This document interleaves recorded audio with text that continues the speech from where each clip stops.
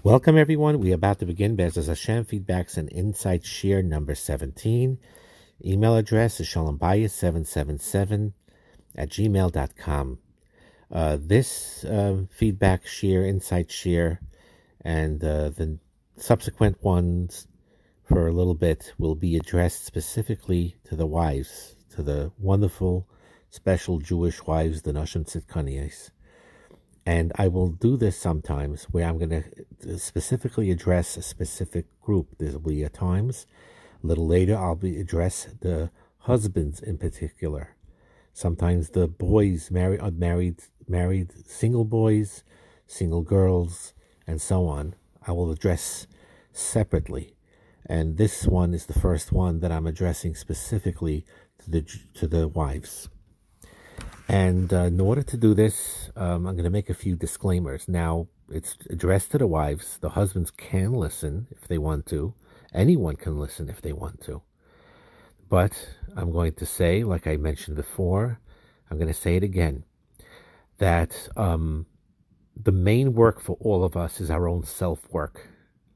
And yes, we could encourage somebody else and point out sometimes when somebody else is doing something incorrectly, 100%.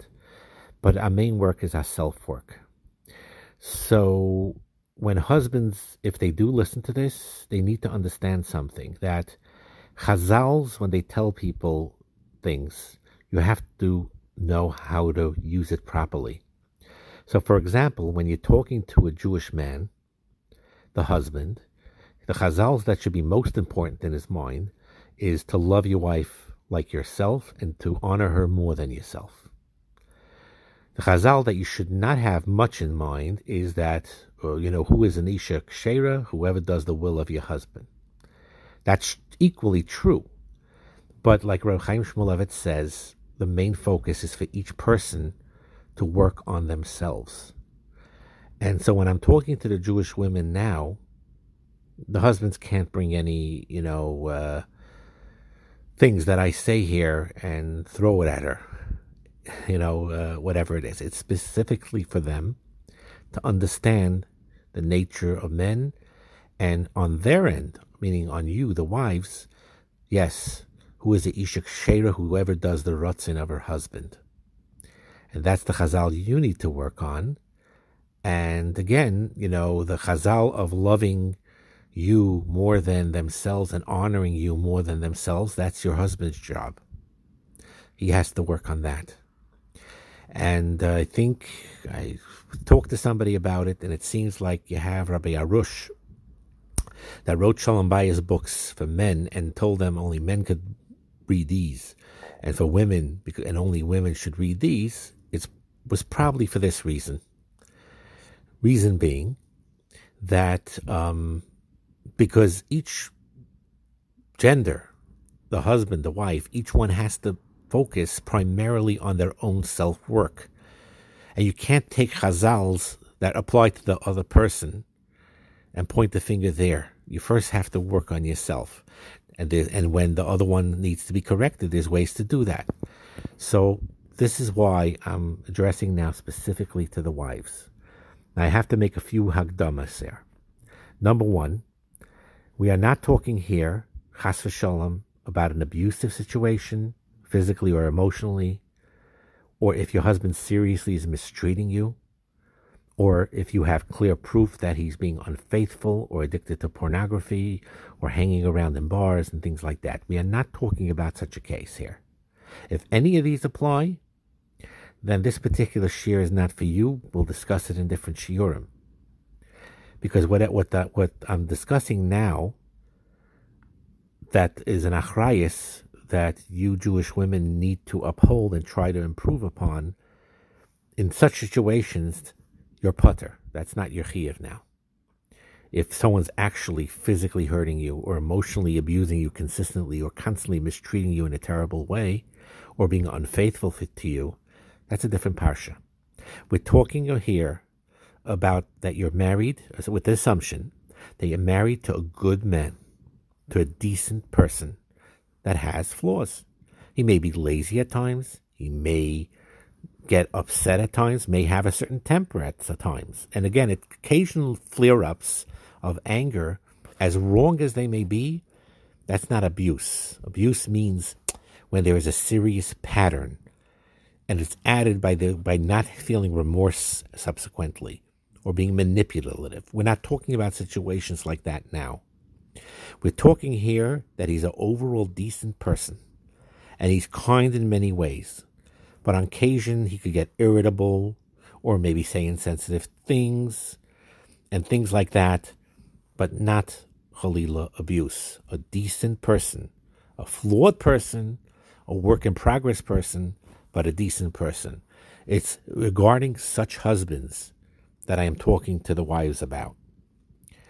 And I'm also talking, there's another disclaimer, because we're going to talk about the importance of having a physical relationship, sexual relationship. So I'm also not talking about couples that have real serious issues, that it's not a capability. I'm talking about couples that are in relative good health. Not someone, Khalila, that has a severe stroke and can barely function, or someone in a coma, or someone that's suffering now from a severe mental illness, or any type of such situation where physical intimacy is just not shaykh. And then there's other ways to sustain such marriages if, unfortunately, Hashem put you in this test. May Hashem protect us from such things. I'm talking about people that are in relatively good health. And what I mean is, even if you're elderly or have diabetes that is regulated with the insulin, or a cancer survivor that's now in remission, or someone that has high blood pressure taking high blood medication, or even someone that has sexual dysfunction and needs medication and other things to be sexually functional. All of those cases I'm talking about. That's what I mean by relative good health, even though if there's some impediments. So someone has Crohn's disease, he has to be in a specific diet. Gluten-free has to be in a specific diet. Someone has a limp, a permanent limp. That's what I call relative good health, where physical intimacy is very important in such marriages. Now, the first thing we need to talk about, and I'm also another disclaimer I want to say also, there is always in a couple one that is very high desire couple and a low desire one of the couple. There'll always be one that is more interested in sex and one less interested in sex. And if there's a stereotype, and it's very often true, that the husband is the one that is the higher desired sex, that wants it more than the wife does. There are situations where it's reverse. And those situations also we're not talking about right now. Because that has a separate subject where the wife craves the physical intimacy very much, not just the emotional, but the physical sexual intimacy, and the husband is disinterested or disconnected from it. That, believe it or not, even though it's not stereotypical, is quite common, and that's not being addressed in this year either, or in the few feedbacks that we're going to talk to you. We're talking now, again, the husband as a decent person. You're both in relative good physical health, where it's possible to have a physical sexual relationship, and that in this case it's the husband that is the high desired partner. He's the one that wants sex very often, while you, the wife, is less so, maybe wants the emotional connection, but not really into the physical so much. Whatever the reasons may be. And that's what I'm going to address in this and upcoming shiurim.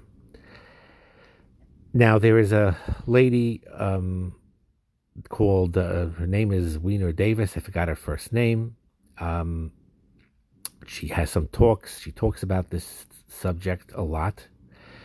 She's a lady that is dealing with this all the time. She's been married for over 40 years.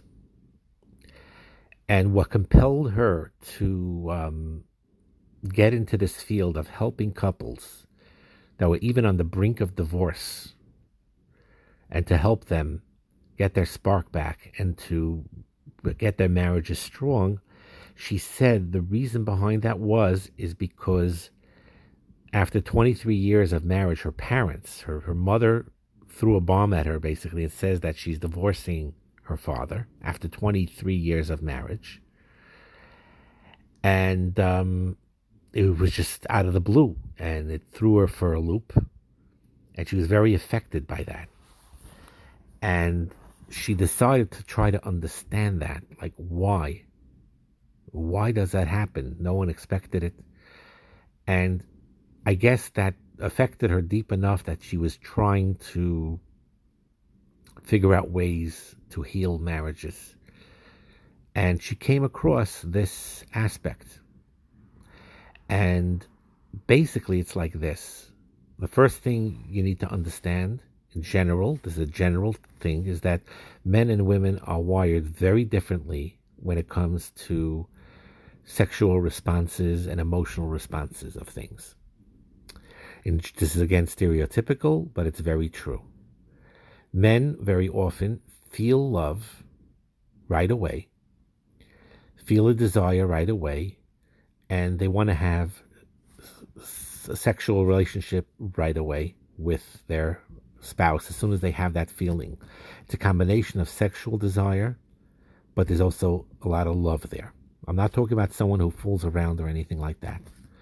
So very often the woman does not understand this, because generally speaking, the woman needs the emotional connection first, needs the friendship, needs to feel loved, needs to feel that respect, needs to be talked to, cared about, and only then will those physical feelings come strong enough where she wants to actually have a physical sexual relationship. While by the husband, it's the other way around usually. Meaning he feels something, he wants to be with her, and then very often, once he does it, his emotions open up more. But he already feels that from the outset.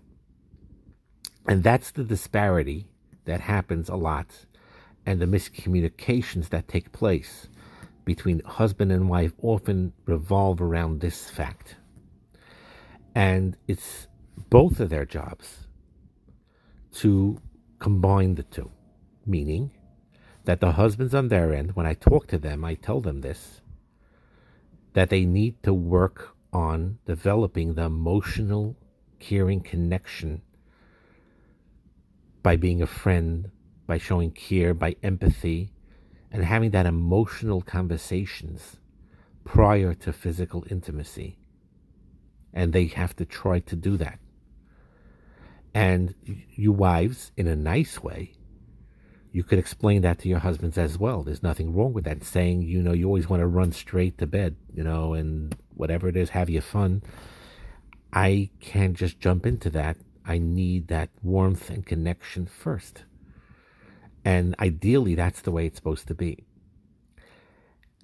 But on the other hand, very often you will see that sometimes you will need to go out of your comfort zone and be more open sexually so that he could open up more, and ultimately you'll open up more. So that even when it's not ideal, it's important to make yourself available to him, not only for his sake, but for your sake also, like I'm going to explain.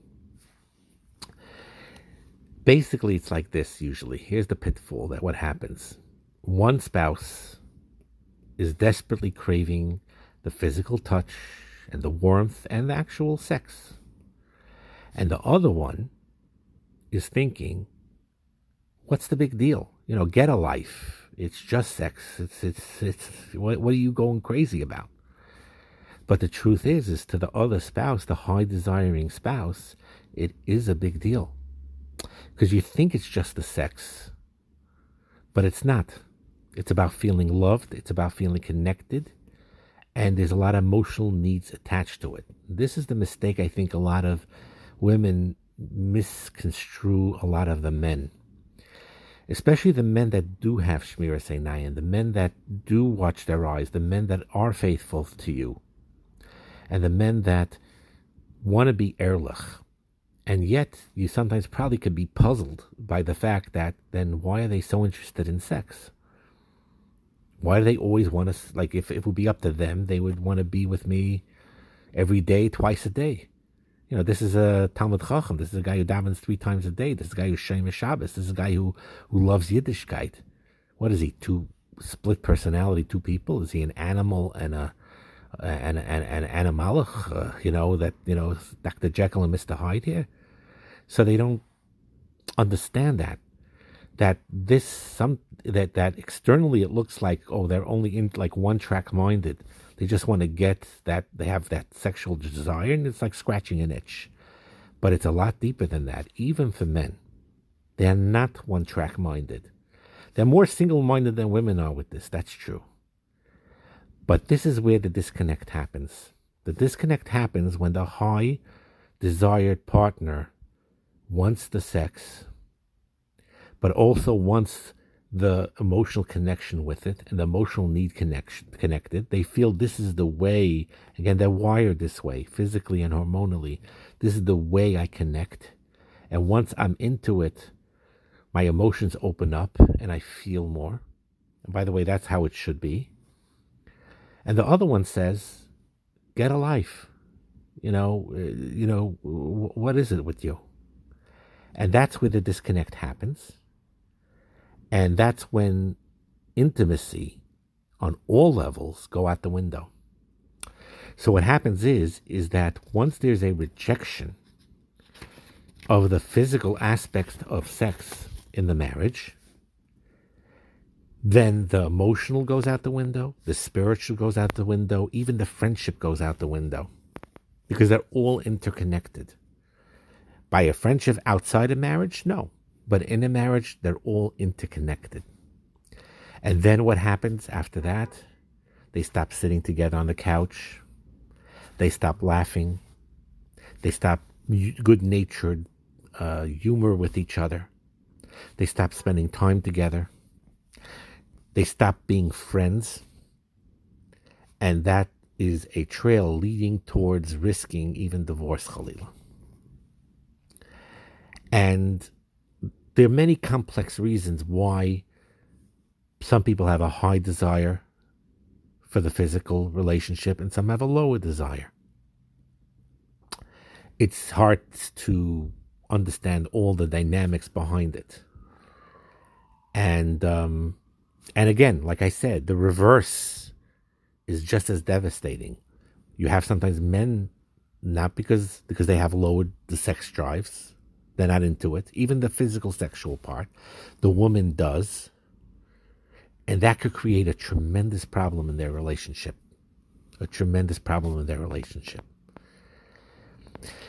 And you need to remember that the one that has the lower sex drive, the one that has less of that taiva, they control the relationship. That doesn't mean that they're mean or they're not kind or they're manipulative. Just bepayil, the fact that they're not interested while the other partner is, gives you the power to tell that other partner, you go chump at the lake. You go take that cold shower. It's not going to happen. Meaning you have the control. And you need to treat that with a great amount of achrayus and sensitivity and understand what is happening when you wield that power in a way that could harm your marriage.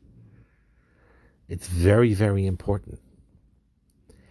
And another yesod, and I'm going to end off this section telling you this, and you need to know this because this is very, very important yesod.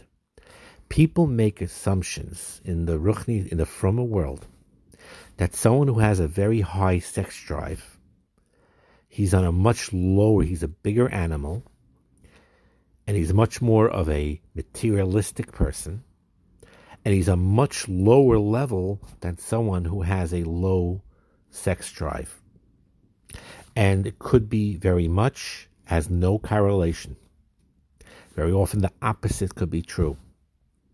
That someone that has a strong desire for sex could be on a much higher madrega, a much higher level, and a better husband, and a more loyal husband than someone who has a very low sex drive.